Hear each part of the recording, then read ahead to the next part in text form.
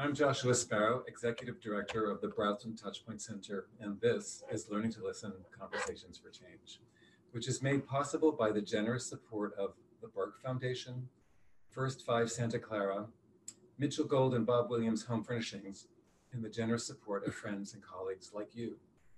On this episode of Learning to Listen, Conversations for Change, we'll be talking with Kyle Pruett about listening to fathers, why fathers matter, and what it takes to build strong partnerships with them. We've got the chat box open, so please share your questions and comments for Kyle Pruett with us.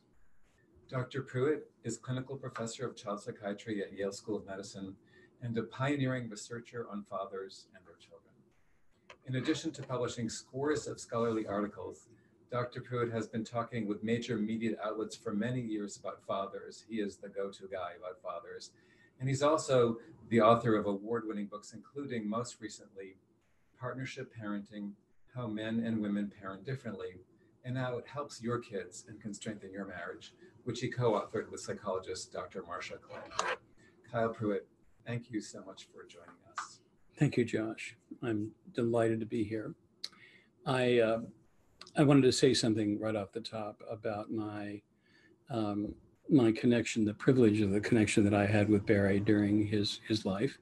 I'm a child psychiatrist, but I started in pediatrics. And I think one of the things that got me eventually interested in fathering was the huge discrepancy between what children kind of credited their fathers with versus what the rest of us credit their fathers with. And Barry was one of the first people to ask me some serious questions about that. What did I mean? What did I see? How did I know what I was talking about? He was, he interviewed relentlessly when he thought that you had an idea that would really be helpful to the field. So thanks to him, and I learned how to listen to a lot of things from Barry. Me too. So I'd very much appreciate the opportunity to talk with your audience today about paternal engagement, what it means to our field. Many institutions and clinics are interested in being father-friendly these days. It seems to be a timely topic. I think that's being driven by some interesting population dynamics and the number of men that are really interested in being closer to their children than their fathers were to them, and the support that they're getting from their partners to be engaged positively, because the women are very happy to be working and also loving their children and being family people, but also liking the flexibility that comes with two very involved and engaged parents. So I think it's a timely topic, and we need all the help we can get thinking clearly in the context of the populations we work with. So I'd like to start with a little science that I think might sort of turn your topsoil on this topic a little, because Turn our topsoil. Turn your topsoil. So we'll look at the first slide. Thanks, Kayla. First thing, how do children even experience men? Well, the first thing to be said is pretty obvious, that fathers don't mother. They often try, by the way, because they may not have very good models about how to go about doing it. It's perfectly obvious that mothers don't father. But apart from that, there are some very interesting, challenging bits of information that we have been putting out from science for about 20 or 30 years that I think I want to share with you and put in your own hands to do a little thinking. I just need to get a box out of my Zoom here so that I can see my own slides. Perinatal and early year behavior acknowledged is seminal. We all know that.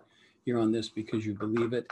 If you're not an infancy junkie, I hope you'll be one soon, because the first 1,000 days have captivated us in ways that I would never have dreamed 40 years ago when I was starting my training.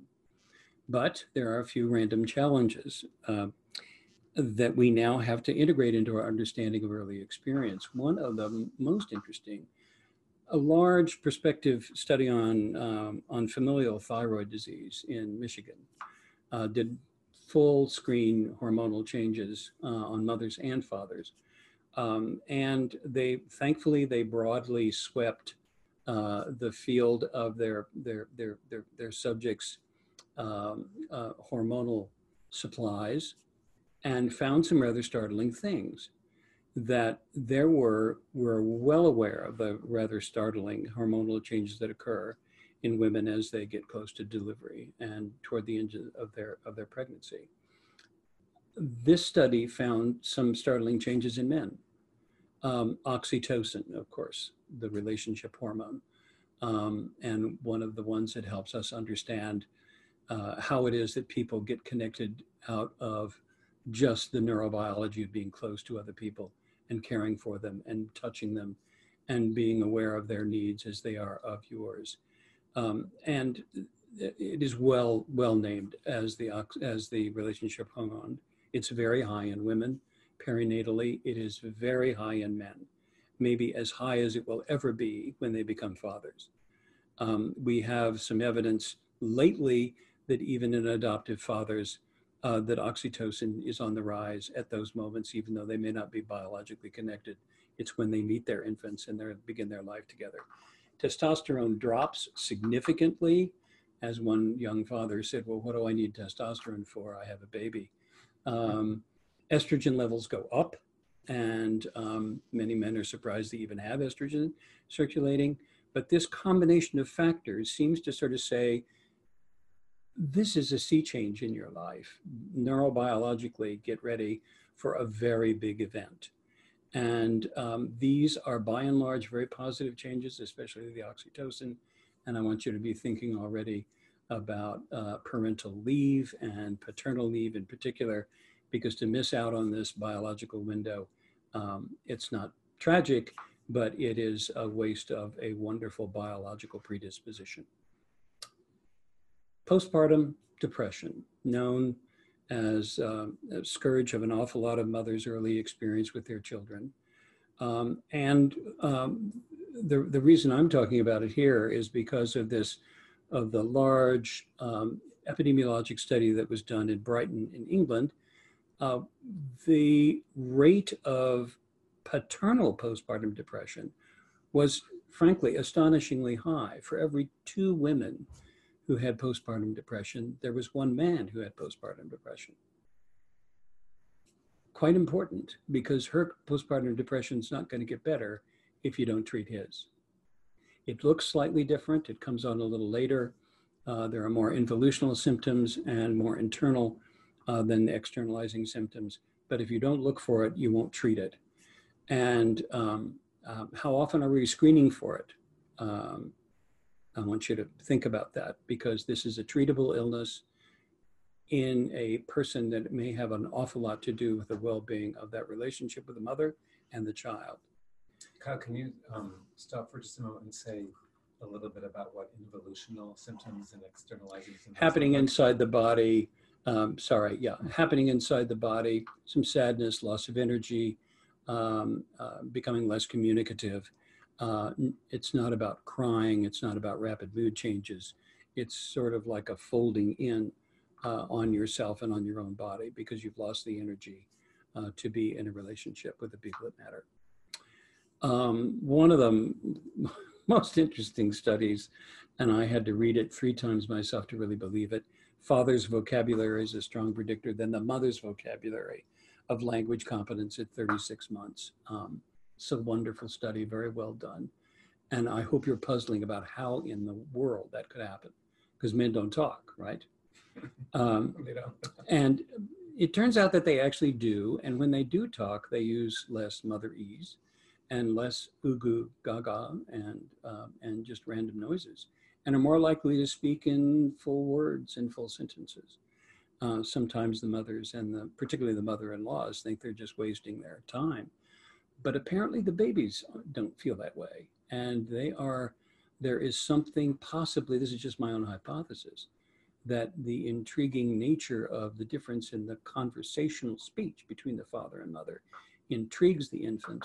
And sure enough, when it comes time to do their own talking, they have something in their kit bag to actually talk about and understand. Because very young infants are very attuned to change. They're really paying attention to what was different than everything else I've experienced so far, because that's where they're learning. So your idea is not that motherese or the way fathers talk is better or worse, but it's that when you put the dissonance together, that it really intrigues the infant. It is the unexpected. The infants are hunters of the novel, and their brains are open to it. And when we supply the right dosage, you get growth and integration and synaptic growth that prepares the child to learn.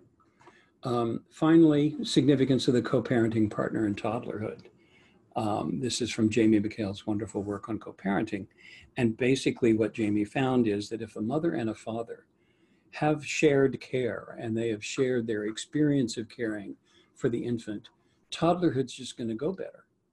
And that's a good thing, because toddlerhood is generally the Armageddon of co-parenting. Because of the resistance, the no, the I'm not going to, the running away, naked through the dining room at Thanksgiving with full joy. And so if you are able to actually share solutions, bewilderment, joy, delight, discouragement, by the time you get to toddlerhood, you're going to be able to stay on your feet better than if you haven't had a strong co-parenting. So I was going to ask you about what co-parenting consists of, but in what you just said, it sounds like it's not just sharing, changing the diapers, it's sharing the emotional experience. It's tag team in the life of a young family.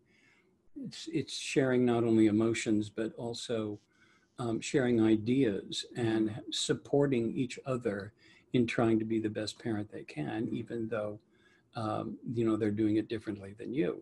One of the things that's hard on co-parenting is gatekeeping, where one of the parents, generally socialized to be the mother, has all the expertise and the expectations of her culture that she will do this perfectly right from the beginning, which is a terrible burden.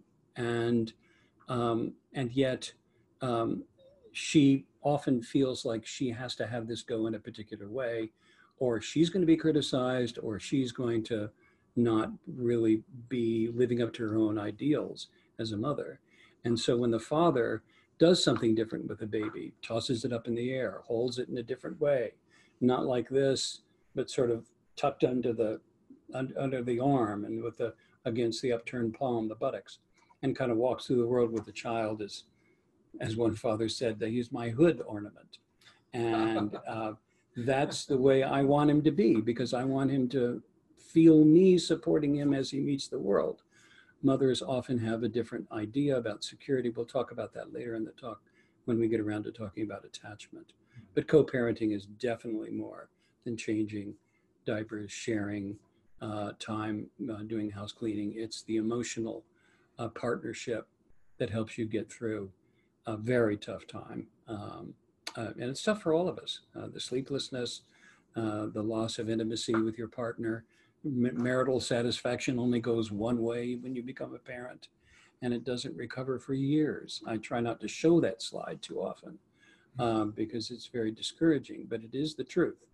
And it's helpful to parents to know actually that that's coming. And one of the things that I think we as health providers could be doing a better job is helping couples realize that there's some speed bumps ahead. Anticipatory guidance. Exactly. I've heard that phrase before. Next slide. Thank you. Okay, so we've got some science that says, children are capable of responding to men. What about men capable of responding to children? Very quickly. Michael Lamb, one of the early researchers in this field, large room, 800 graduate students, Ann Arbor, Michigan, showed them men, women, had them hooked up to skin galvanometers and EKGs. He was looking at heart rates, blood pressure, and skin temperature. And in reaction to 3 8-minute videos of a colicky baby. I don't think we could get that through an HR committee now, but at that point, it was a way of looking, and Michael was sort of wondering, maybe we should just look at the biological superiority of women's reactivity, where it doesn't even go through the central nervous system, it just goes through the physiology, and show why they really should have all the responsibility. And the reason I'm talking about it with you 40 years later is that that's not what it showed. The men and the women had very similar physiologic reactivity to that negative stimulus. Abraham Sagi, a developmental psychologist in Tel Aviv, 24 newborns, when the mothers were able to get up and walk after delivery, had the mothers and the fathers blindfolded and gave them earplugs and said, find your babies. And he used the father as the control. These were all biological parents. And the reason we're talking about it is because the men were as good at it as the women. So I usually say at this point, men, your excuses are beginning to erode. That she does really, truly need to do it all. Next slide, Kayla, thank you. Another piece of interesting father-child interaction research that Michael did, he was looking at 300 families on the weekends. These were mothers and fathers who were both graduate students, so there's shared care. They shared care on the weekends. And he was interested in if there was any difference between infancy, toddlerhood, pre-K, when they were as comfort-seeking required as a result of the child's experience. Child's a crawler before the age of 8 to 11 months. Child misses a step, bangs a chin. To whom do they turn? Mostly the mother. 11 to 15 months. It's about the same because they're up and around, their motility is so important to them. So if they get hurt, they bang, get the Band-Aid, any port in the storm, let's get back in the game. There isn't a real distinction between the two. Interesting, 18 to 24 months, the fathers are more often sought out as comfort providers than mothers. What's going on in that period? Autonomy, separateness from the mother. How can I be okay without her? He seems to maybe have figured out how to do that, and maybe he's got some secrets for me. I'm going to turn to him. This often is sort of hard on moms because they say he didn't deserve that. He hasn't been around. He hasn't done all the hard work. How come the kid's in love with the father and wants his help now? Other father-child interaction, unique or at least trends that we see, the importance of play in fathering. And I don't know if you've noticed, I've switched to talking about fathering. And I want to underline that for you because I'm not talking about, for pretty much the rest of the research, I will be talking about some biological fathers, but we are much more interested in the impact of the fathering figure, the co-parent with the mother, the person she chooses to raise that child with. Fathering behavior does not necessarily get owned by men, by the way, or biology helps, but it certainly doesn't guarantee, as we know from all the child abuse literature. So I think one of the things we notice, particularly in the United States, and this is a cultural difference, American fathers spend a lot more time in play with their children than do, for example, Nordic fathers or Northern European ones, who seem to be a slightly more serious bunch.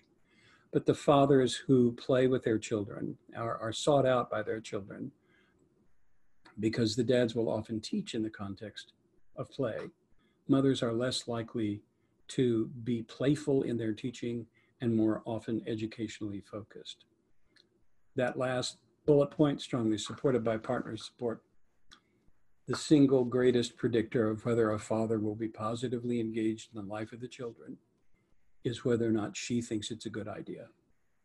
Not his experience with his own father, not even his own wishes to be involved. It's whether she thinks it's a good idea.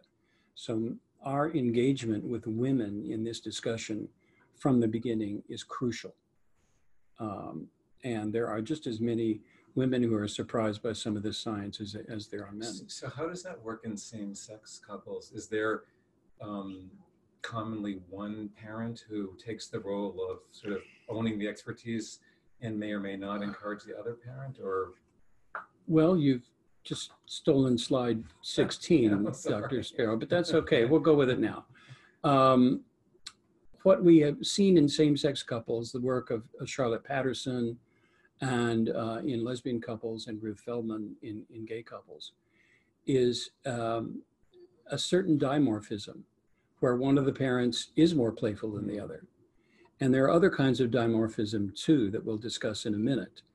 But it does appear that these trends in behavior that I'm calling fathering are more supported by culture and role than they are by chromosomes.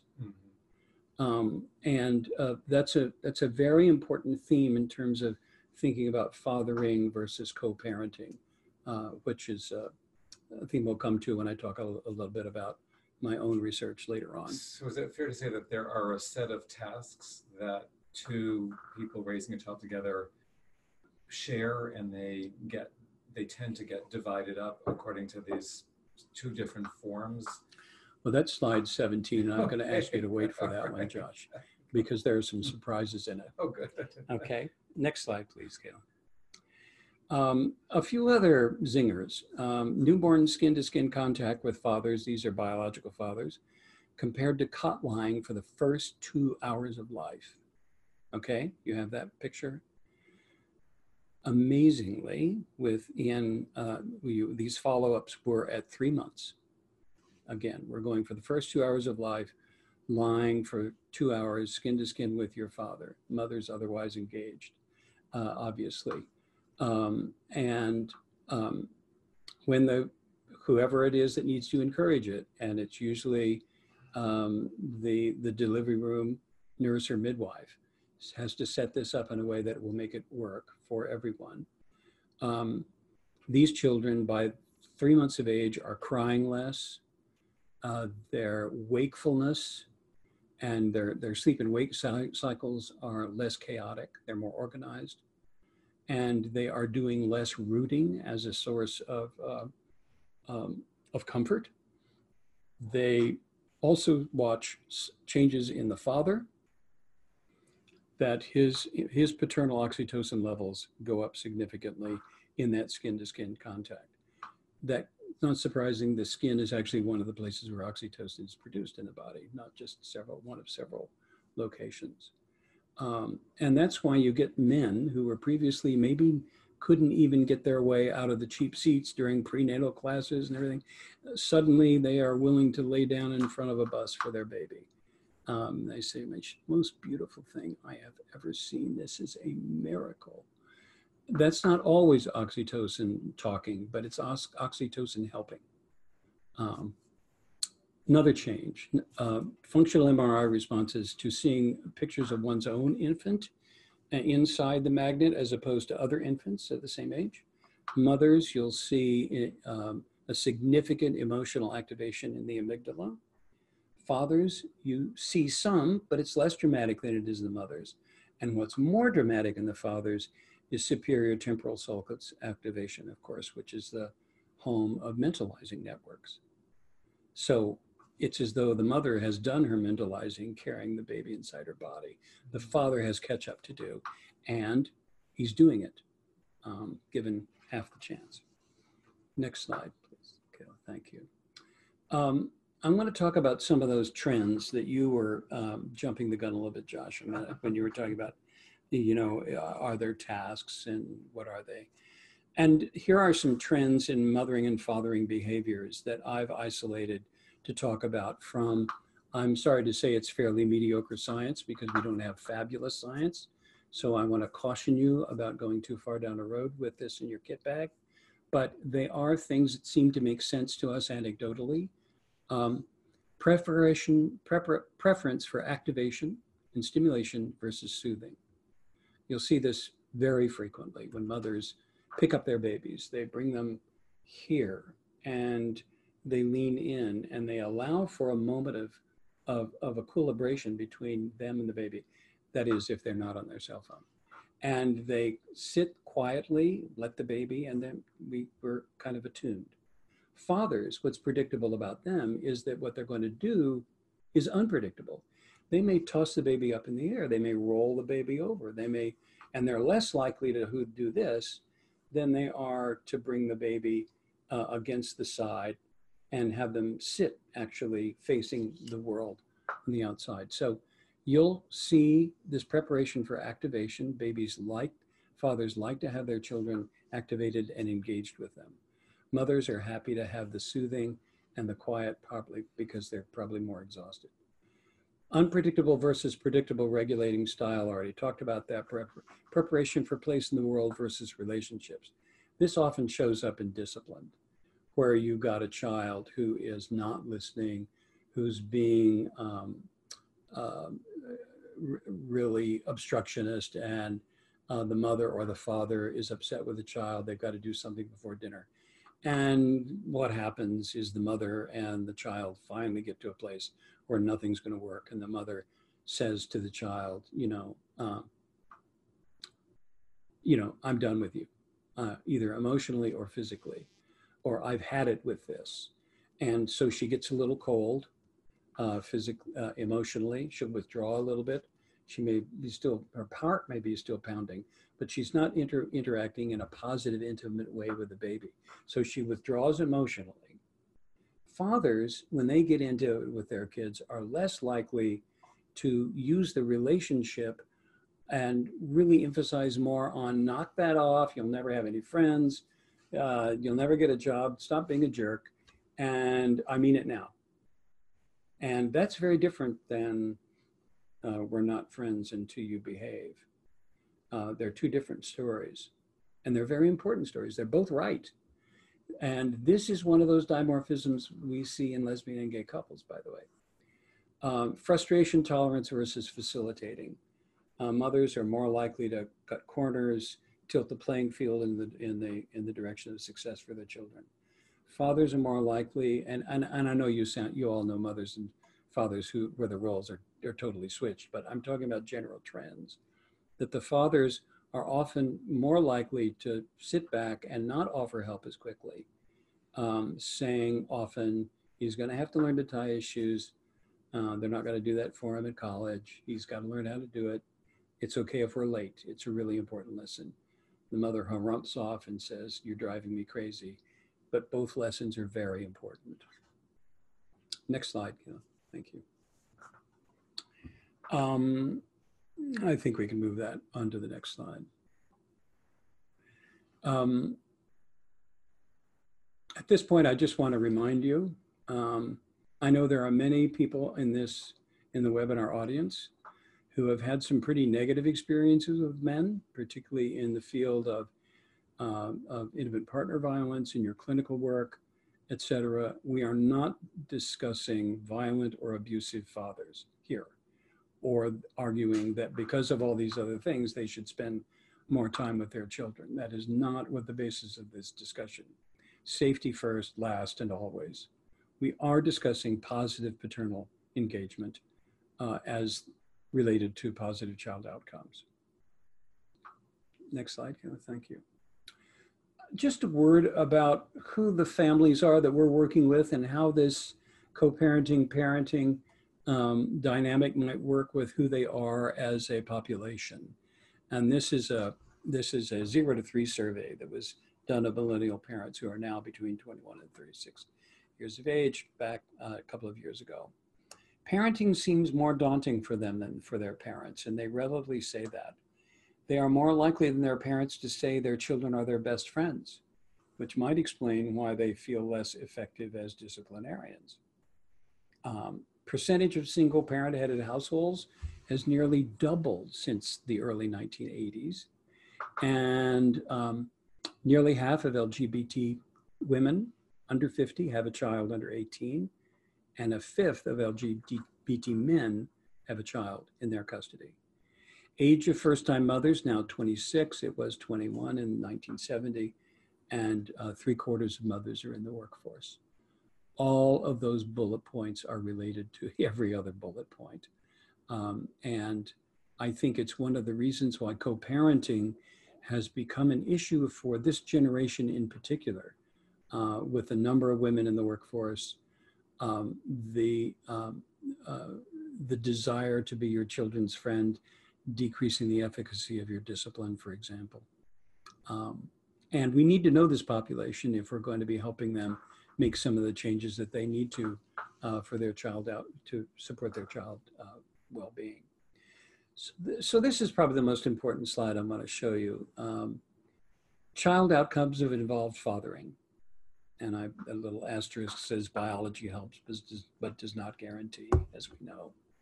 And this is a summary of about 120 studies that I reviewed, dividing up child outcomes. And again, the science is average at best. We're not looking at gold standard randomized clinical trials because we haven't been focused on this issue at a high enough level for long enough to be giving you good science.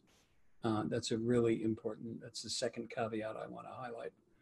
Behavioral, reduce contact with juvenile justice. That might be related to the way fathers tend to discipline. If you don't find out where the line is from your dad, because your mom's more interested in the emotional stuff, if you don't find out where the line is, you're going to find out from the state police where the line is. And they care less about you than your dad. And so dads will often get the reputation for being, the yeller, I'm hard on my kids. And when you ask them why they're doing that, it's not just because they enjoy being frightening. It's because they think they have a really important job to do in helping their children know what's acceptable, what's not in the world outside of mom. Delay in initial sexual activity, reduce teen pregnancy, incredibly important. If you've got a mom and a dad who both love you, you're not going to be looking for love in all the wrong places. Reduced rates of divorce, pretty self-explanatory. Less reliance on aggressive conflict resolution. Dads and moms teach their children how to manage their aggression slightly differently.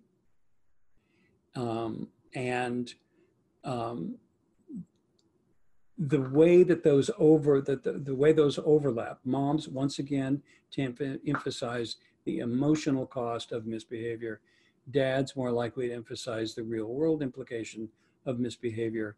But by and large, they're both talking about using words, having a conversation that helps you, keeping your hands to yourself, and violence doesn't fix anything. When you hear that message, you're less likely to rely on aggressive conflict resolution because you have other problem solving skills. Okay, so I think I have a question about this slide. Less reliance on aggressive conflict resolution as a child outcome of involved fathering. So earlier you were saying that the most important predictor, if I got this right, of involved fathering is the other parent, the mother, for example's encouragement of the father being involved. So I understand the research may be limited, but this less reliance on aggressive conflict resolution, is that about the involvement of the father or about the fact that the father and the other parent, the mother, let's say, are really, doing pretty well in parenting together? Couldn't tell you, Josh. Yeah. Couldn't tell you. Yeah. I think they're both equally as valid as because you can't really separate involved fathering from when there's less conflict in the marriage. Yeah. Then there's likely to be less aggression and less conflict in the child's life. And there may be less conflict in the marriage when the father is more involved, because it means the other parent, like the mother, is involved, mothers are the door. Universally happy when their husbands or their partners not only help out, but are good at what they do and admire them for what they're trying to do. But that will lead us to a conversation of gatekeeping later on, which is a problem of dosage of that kind of control. Educational outcomes, higher grade completion and income. The race to the bottom did not have those outcomes. Why does an engaged dad? Wait a second, you got to say what you mean by the race to the bottom. Well, we had a lot of excitement in some previous administrations about the race to the top, how to improve children's function in school. And unfortunately, we didn't get higher grade completion and income out of those studies. You do when you positively engage fathers. And that's an important thing for policymakers to be looking at. Math competence in girls, proven right here at MIT, the class of 1972, first one to admit women as undergraduates, had a very high percentage of engaged fathers. And some of them were not nuclear physicists. They were driving, for the tea. And when you have an engaged dad that is proud of all of you, not just your princess qualities, but your mind, your curiosity, and the support that that they give to their daughters from the beginning helps them stick through those parts of science and STEM that are often less accessible to them. Verbal strengths in boys and girls, and I throw up my hands over that one because we know, as I said, fathers don't talk. Emotional, greater problem-solving competence, stress tolerance, greater empathy, moral sensitivity, and reduced gender stereotyping, all extremely positive pro-social outcomes. Next slide, please. Okay. So going to tease apart fathering a little bit more. 38% of children reach the age of 18 living with both biological parents. That's the American dream. And it's never been much higher than that. And we're talking about, leave it to Beaver days. Many of the remaining children are fathered by other men in their families or their mother's relationships. And that's extended families. This is different across cultures. That is far more common in Hispanic and Latina populations than it is in African American, where there often is a dearth of men across generations who are involved positively. But we have to stop there and say that is primarily because of institutional systemic racism that leads to the disproportionate incarceration of African American men in this country, right? Very well said. Yeah. That's where I was going. Just got to say that, right? More appropriate to identify them as mother's co-parenting partner rather than that, because those are the ones who are doing the non-mothering nurturing. And then this study, which we already talked about, studies of such families, including those of gay and lesbian couples, show similar dimorphism. The activation versus soothing, frustrating versus facilitating, good cop, bad cop. Those are the things that we were talking about before, Josh, that you said, do you see it? And the answer is absolutely you see it. And that reminds us once again about the importance of culture and role and expectation. Next slide, please, Kayla. So time to reflect a little bit here. I've been throwing out a lot of things at you. Some of which you may be familiar with, some may be new to you.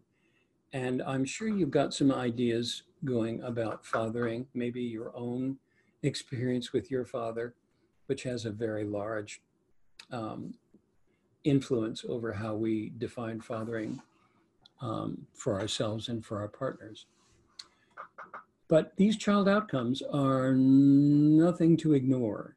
And when we aren't positively engaging men, we are missing an opportunity to reach some of these child outcomes. Is your clinical work and your research protocol so informed? Is your workplace father-friendly? Would the community agree? They're the ones that matter. Implications for our traditional matricentric attachment focus? I think they're significant. Some of my best friends are attachment theorists. Are you going to explain later what you mean by matricentric attachment theory? Matricentric attachment focus. Attachment focus is focused on mother and child relationships. And it has been for a long time and has led us into some really wonderful, fruitful discussions and some clinical behavior. But it has also had the unfortunate, unintended consequence of marginalizing the father's relationship with his own baby.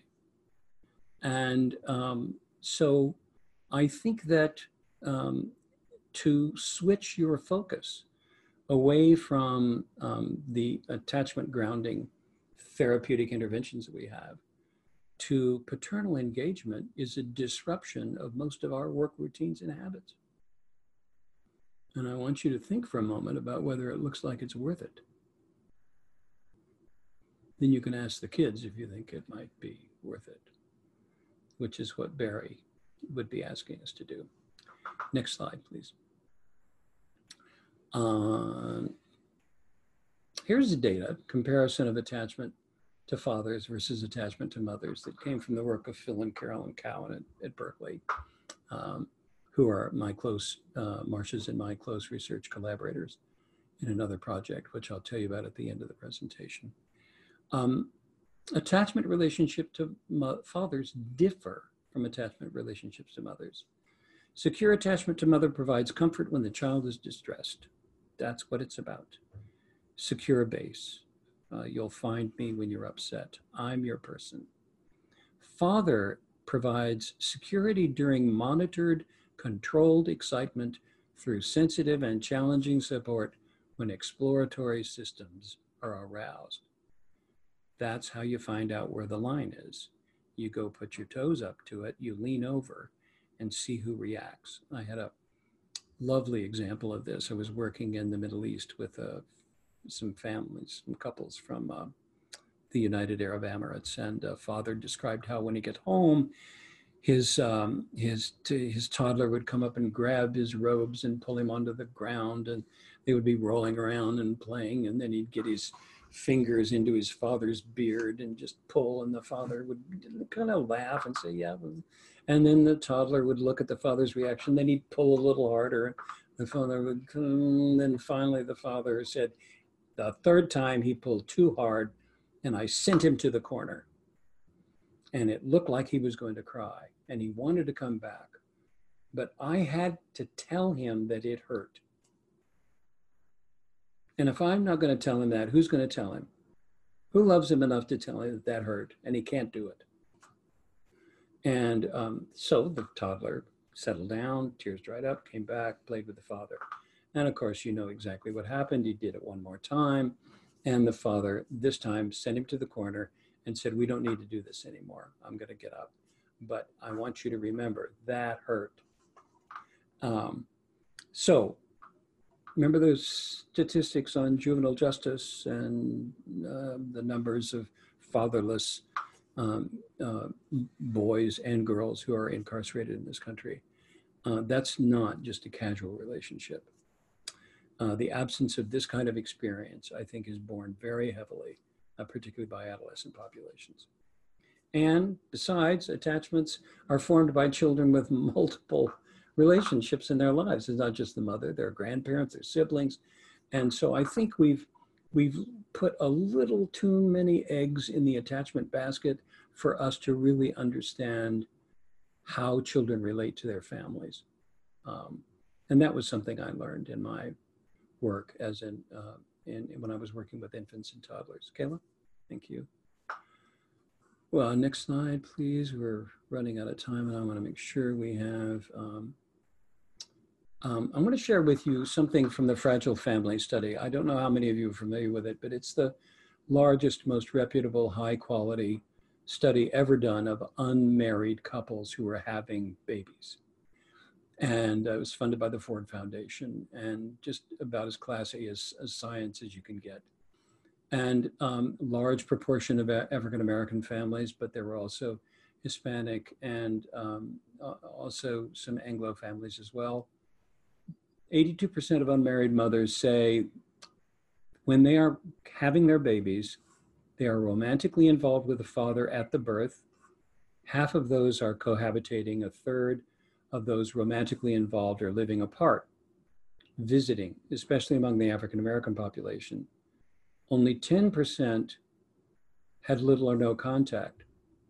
Okay, that is against what most of us have in our heads about this population. Most of us have in our heads, these men are gone. They're on to another relationship. That's not what the Fragile Family showed us.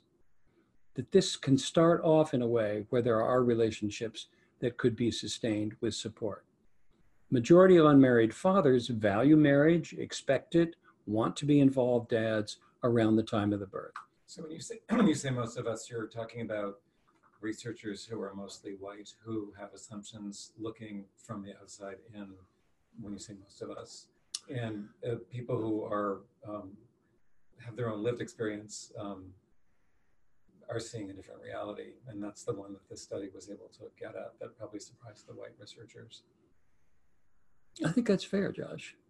And I think that's one of the reasons I love the study, is because it's kind of in your face, and in a way that opens, I think, some doors for opportunity. 99% of the unmarried moms and married dads want people to know that I have a new child. Okay, pride. 5 years later, 70% of them are married, 20% of them are cohabitating, 3% are romantically involved, 20% are friends, and 42% have no relationship. In other words, they have taken what looked like a pretty good start, and through all manner of economic, social, and other interveners, that opportunity to stay, I want to be an involved dad, I value marriage, I want people to know I have a new child. Without support, this is the typical direction of this population. And in fact, there are policies that push things in this direction. Exactly, exactly. So I'm talking about this study because it is about paternal engagement. There was no active support for paternal engagement in this. This was not an intervention study. It was a what's going on in this population study. We have enough information now from things like Early Head Start and other intervening studies that if you do support these men and their partners to stay involved with their babies, an awful lot of them make it through this very difficult and tough time. But it's expensive and it's problematic because it's not where we start. Next slide, please. Same-sex couples and co-parenting. Josh, we talked a little bit about this, but there are some interesting differences, and this is from the work of Charlotte Patterson and Ruth Feldman separately. Ruth working with gay couples, Charlotte working with lesbian pairs. Compared to heterosexual couples, gay and lesbian pairs more evenly divide child labor. There's less specialization and there's more balanced division. So that generally leads to less conflict in the couple. Makes sense. It's not the sharing, it's the satisfaction with the arrangement that matters for both same-sex and hetero couples. So it's useless to talk about 50-50 parenting. What we need to be talking about is the satisfaction with the arrangement, and speak up if you think this is unfair and how can we make it fair. Family interactions. Gay and lesbians participate more equally. Lesbians are more supportive, pleasure, warmth, interactive, and less undermining of their partners. Heterosexuals intermediate in supportiveness and more undermining of their partners, and gays tend to be less supportive. Heterosexual couples show more anger, irritability than the other two family types combined. Supportive and undermining behaviors related to child externalizing problems in all families. So the last two are not surprising. But some of the others are really important for us to understand about the sources of strength in these families and how the dimorphism that we talked about earlier is a way of not only benefiting child outcomes, but benefiting the relationship. And I don't think we have the science to sort of say why these relationships exist in this way, but it's a start to even find out that they do. Next slide, please. Okay, my last, how are we doing on time, Josh? And we got 10 minutes. Okay. And we got a couple questions. Okay, good. Then I'll make this quick. Evidence base for improved outcomes for at-risk children with engaged fathers. And by at-risk children, I mean children who are in families that are contextually challenged, poverty, substance abuse in the parents, mental illness in the family as a whole. They're not necessarily born that way, but it is the context in which they're being raised. Marcia and I and the Cowans were approached years ago by the Office of Child Abuse Prevention in the state of California, not the federal government, to try to examine and investigate an idea that occurred to them from the work that I was doing, that Marcia was doing at the time, about the director of the program said, I'm about ready to retire. I have watched the state of California spend $35 million on intervention programs with abuse and neglect families, and we have not changed the training of one child welfare worker. I think I see some things in your ideas that might challenge that. And 1,100 families later with toddlers and preschoolers and a preventive intervention, we can say that Conrad was right. We did change some things. Don't have time to go into it in great detail. I'll show you a few slides. But the child outcomes in this abuse and neglect prevention research are very substantial.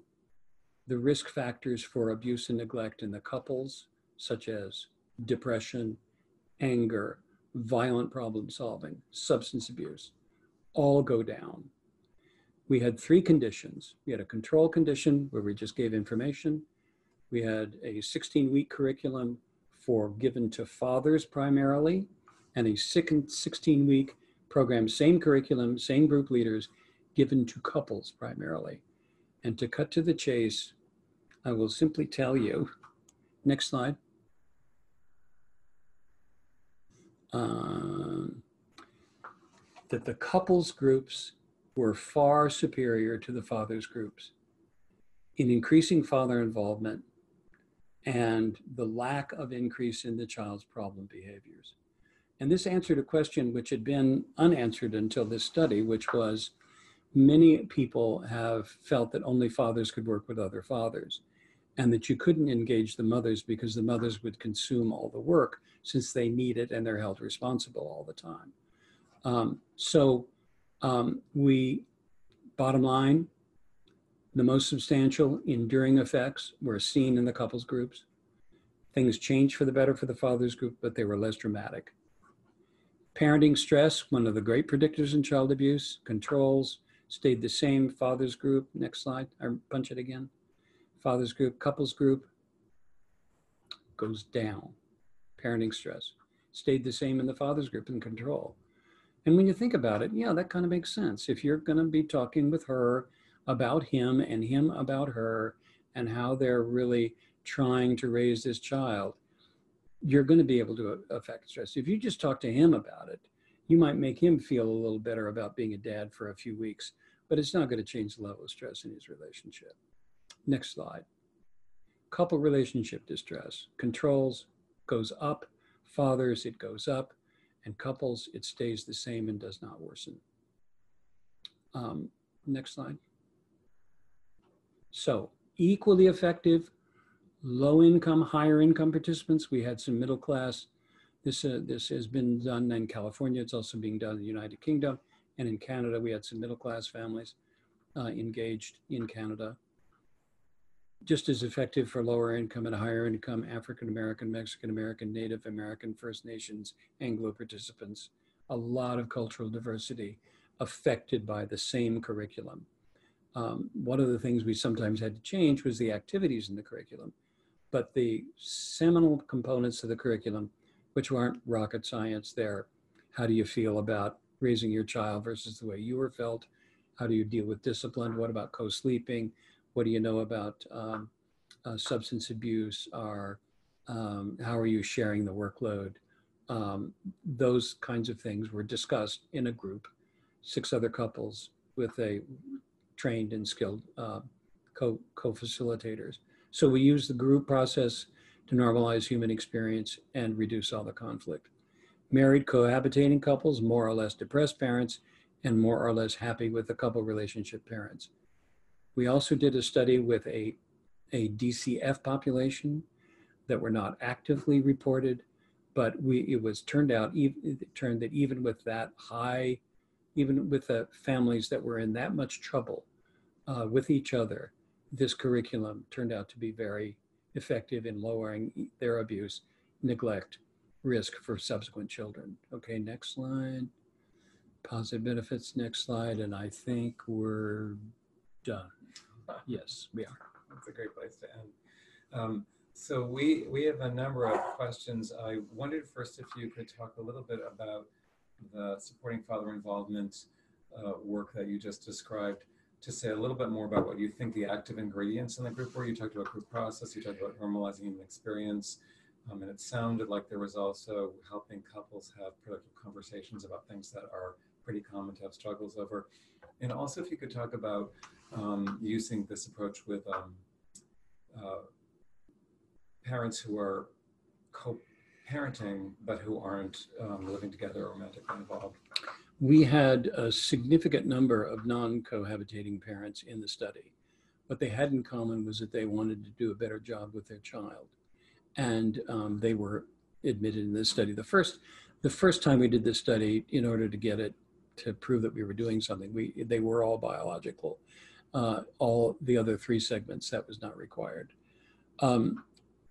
So I think the secret sauce of the intervention is divided between 2 components. One is the use of groups where you are able to talk about the issues that that worry you and that kind of scare you about not doing a good job with your kids or making some of the mistakes your parents made, with you. When you talk about that with peers and colleagues, it has a normalizing effect. We've all been there, we're close to it. We may not be in that deep a hole, but we're in our own hole. And the facilitation of the groups is constantly directed toward bringing out strengths. Mm-hmm. So I think the combination of the group and the emphasis on co-parenting, and I think that's one of the things I worry most about, is that people and institutions that consider themselves to be father-friendly are trying to put the dad in their own silo and get a father engagement specialist and go work with the dads.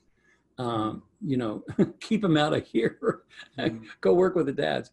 The dads need to be brought in. The mothers need to be brought in. We have a mindset that is desperately out of sync with our children's mindsets about who their dads are in their lives. Desperately. And we've been institutionally twisted in that direction. The Obama and Bush administration spent tens of millions of dollars on responsible fathering programs and didn't move the needle because they didn't work with the mothers. And with the relationship between the relationship. Yeah. They talked about it, but they were never brought in. And gosh, I don't know about you, but I hate to see my tax money wasted.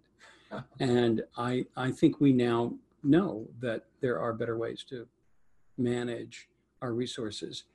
Getting back to the workforce and what's in our own heads, I think we changed the institutions that delivered this service thought of themselves originally as father-friendly. They weren't remotely father-friendly compared to where they were after working with this series of fathers for years. Because the predisposition in most of the workers in the field is that the mother needs all the help she can get, and the father is a dilution of that help. He's not a support, he's a distraction. He does it differently. He's too rough with the children. He doesn't know how to diaper them. The clothes are always dirty. He keeps them up too late. Children, on the other hand, will tell you, I love that he's different. I thrive on novelty.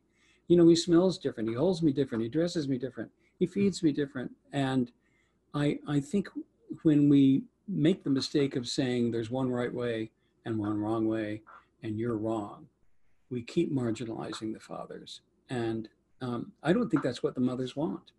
I think they want those men right next to them with all the support that they can get from them. Our institutions need to carefully examine our reluctance and resistance. Everything from intake to when the father doesn't show up, do you call him or do you go ahead and meet with the mother? You ask the mother to bring the father in instead of you reaching to the father and saying, we want you, you have special things to give this kid. And that's why I'm calling you. And our expectations shouldn't be lower for the father than they are for the mother. We're letting our children down, and you can forget those child outcomes that you saw on this slide. So Kyle, Do you have another 10 or 15 minutes? Because we got a lot of questions. I want to say goodbye to everybody's got to go, but if you can hang around for a little bit and people have asked their questions. I can hang around for a little bit. So first I want to thank you. The Kyle. same rate applies. I want to thank you, Kyle, for being with us and shedding your light on fathers and their relationships with their children. Oh, thank you, Josh. It's Been been a privilege. I also want to thank our production team, Kayla Savelli, Michael Cardi, and Susan Okasik. And I want to thank again our sponsors, the Burke Foundation, First Five Santa Clara, and Mitchell Gold and Bob William Home Furnishings, and contributions from friends and colleagues like all of you. Thank you all for joining us. Please hang out for 10 or 15 more minutes to listen to questions if you can. And you can find this episode of Learning to Listen on the Browson Touchpoint Center Facebook page and our YouTube channel, and at the Browson Touchpoint Center's website, browsontouchpoints.org. Please join us again this spring as Learning to Listen Conversations for Change continues into 2020. So now to our questions. There were really a lot of fascinating questions. One of them was about the Supporting Father Involvement study. What age were the children when the curriculum was being delivered? They had to have a child that was 2 years of age, at least one. Many of them had older children. Many of them had children by other partners. But I will say, this was an argument I won. My colleagues, including my wife, were interested in working with older children because you could study them a little more easily. And I, with Barry Brazelton screaming in my ear, said, why would you pass up the opportunity to change as early as you can in the positive direction, not only for this child, but for subsequent children? And that argument did hold the day. And so, I would rather have had infants, but 2 years, 3 months was the average age at which the families entered the program. Well, that leads to another question, which was, what about the role of fathers at birth? There is the expectation for them to be present at the birth, but not clear about what their role is. It's a great time for the father to know his own value as the co-parent and to claim that. Who's not clear about what their role is? I think that question doesn't quite specify it. Okay. There is the expectation for them to be present at the birth, but not clear. Yeah, I don't think it's clear who the subject there is. Yeah. Well, I could guess, having been one of those guys myself. The expectation of paternal engagement varies hugely across culture and economics and medical centers. The best chance it has of succeeding is if the person delivering the baby and knows the father and the mother, and that the father has had a chance to be sort of prepared, not unlike the mother, for what is going to be a painful and exhilarating experience. It's going to go on for hours, and you need to be there. And we'll support you and help you. And we need you right there when the baby is delivered, because we're going to be attending to the mother in her medical status. And we can put the baby on the mother's breast, and then we can put the baby on your chest, or we could do that either way, and we'll support you in doing it. We'll show you how to do it.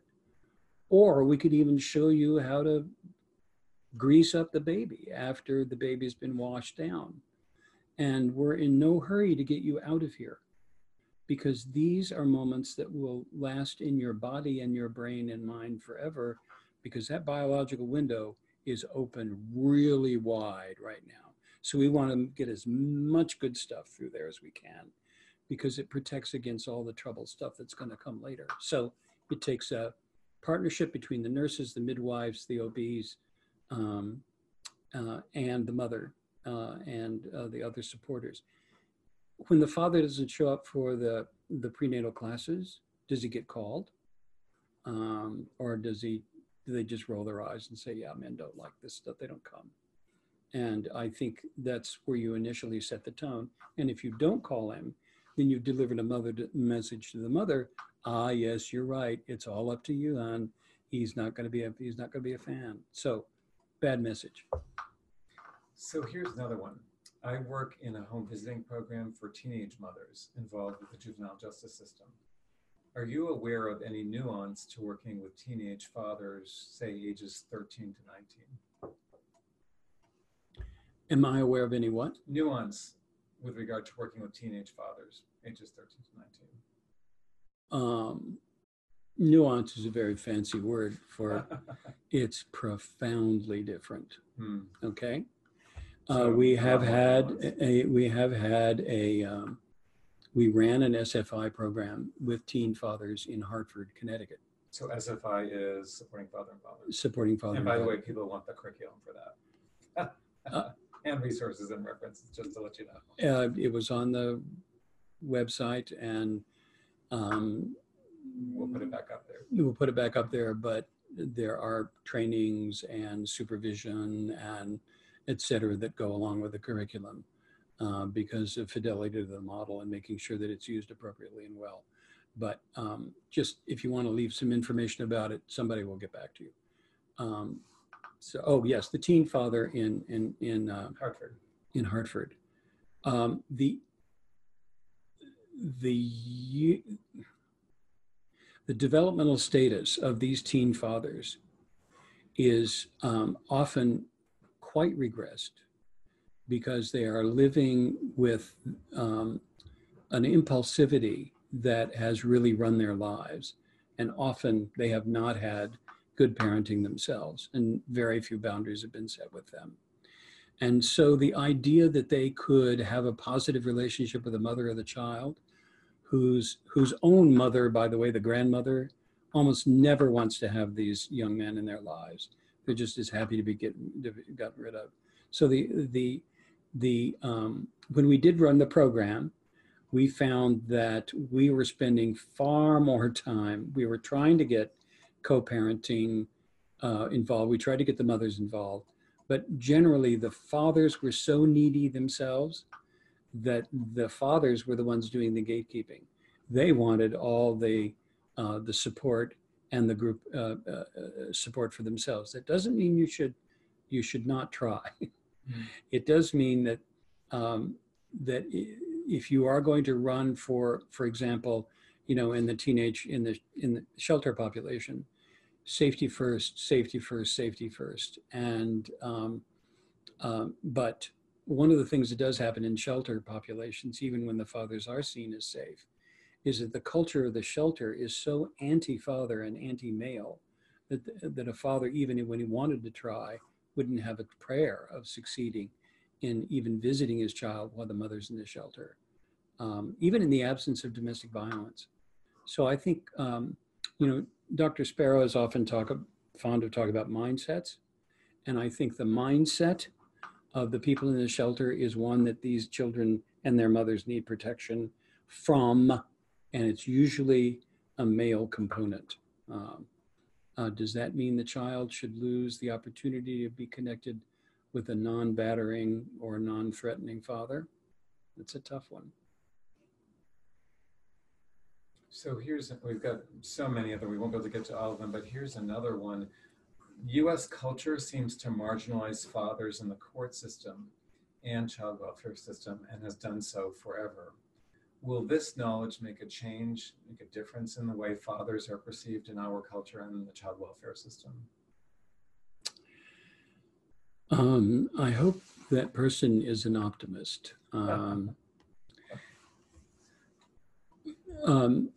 My wife, Marcia, has done some work with the courts in Massachusetts and Connecticut, using some of the lessons learned from SFI, and has had quite a significant influence on the jurists, on the lawyers, and primarily the judges who are hearing these cases.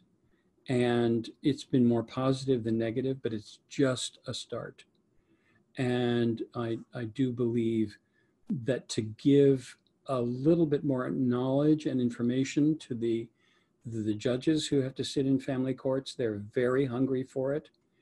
And if they're not negatively predisposed, they are generally likely to move in the direction of giving the father at least a more um, uh, uh, a little bit more equanimity when it comes to hearing what his position is and what he thinks he might be able to bring to that child, rather than simply assuming he's, a deadbeat loser who won't pay child support. That's the mindset that we're trying to affect with this science. And we've had some progress. Colorado, um, other states have moved to systems of decision making after divorce that have allowed more fathers to feel more success. That's not true across the country. And there's a lot of very strong feeling about paternal engagement in some parts of the country that has not gone very well politically for the people who have supported it.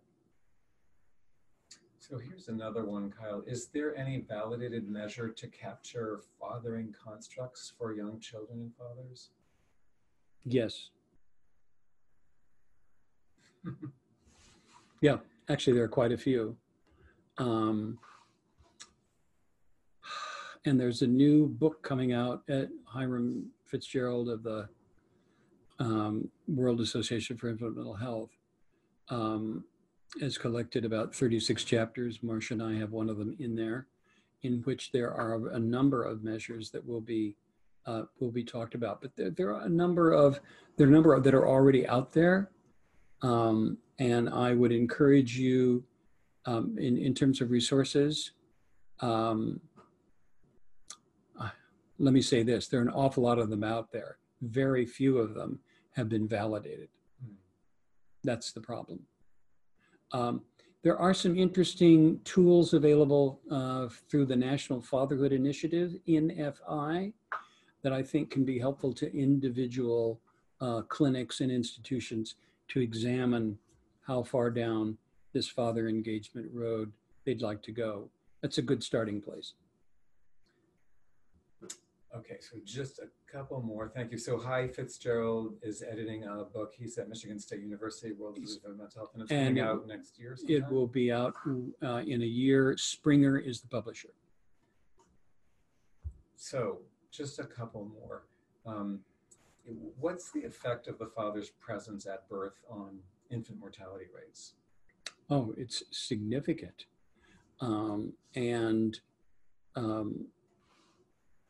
The numbers escape me right now, but that was research that we were doing in not myself, but in the late 80s, that if the father is present, the mother tends to require less anesthesia.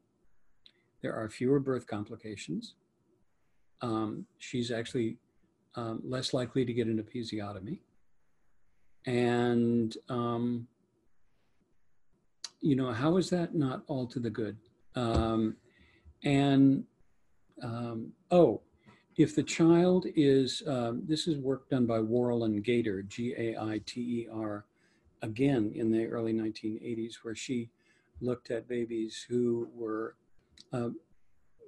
they weren't super preemies, but they were preemies, 2.5 pounds. And when the fathers came to visit those babies, and the father would reach through the isolate and touch the baby with just 2 fingers, the way he was taught, those babies left the hospital sooner and fatter. I think that's a great place to end. There are many more questions that we won't get to. Thank you so much, Kyle. I'm sure some of the answers will be found in the resources and references that we will put on our website with your help, Kyle. Well, it is frustrating not to be able to get to all of it, because we've been dying to get people thinking about this for how many decades. And when you finally get them, you don't want to let go of them. Thank you, Josh. Well, we hope we can hold on to everybody and continue this good work together. Thank you so much, Kyle. Thank you all, Josh, for joining us. Thank you, Kayla Savelli, Suzanne Okowski, and Michael Cardi for making this all happen. And thanks to our sponsors, the Park Foundation, First Life Santa Clara, and Mitchell Golden Bob Williams Home Furnishings. And please come back for the spring 2020 Learning to Listen. Bye, everybody.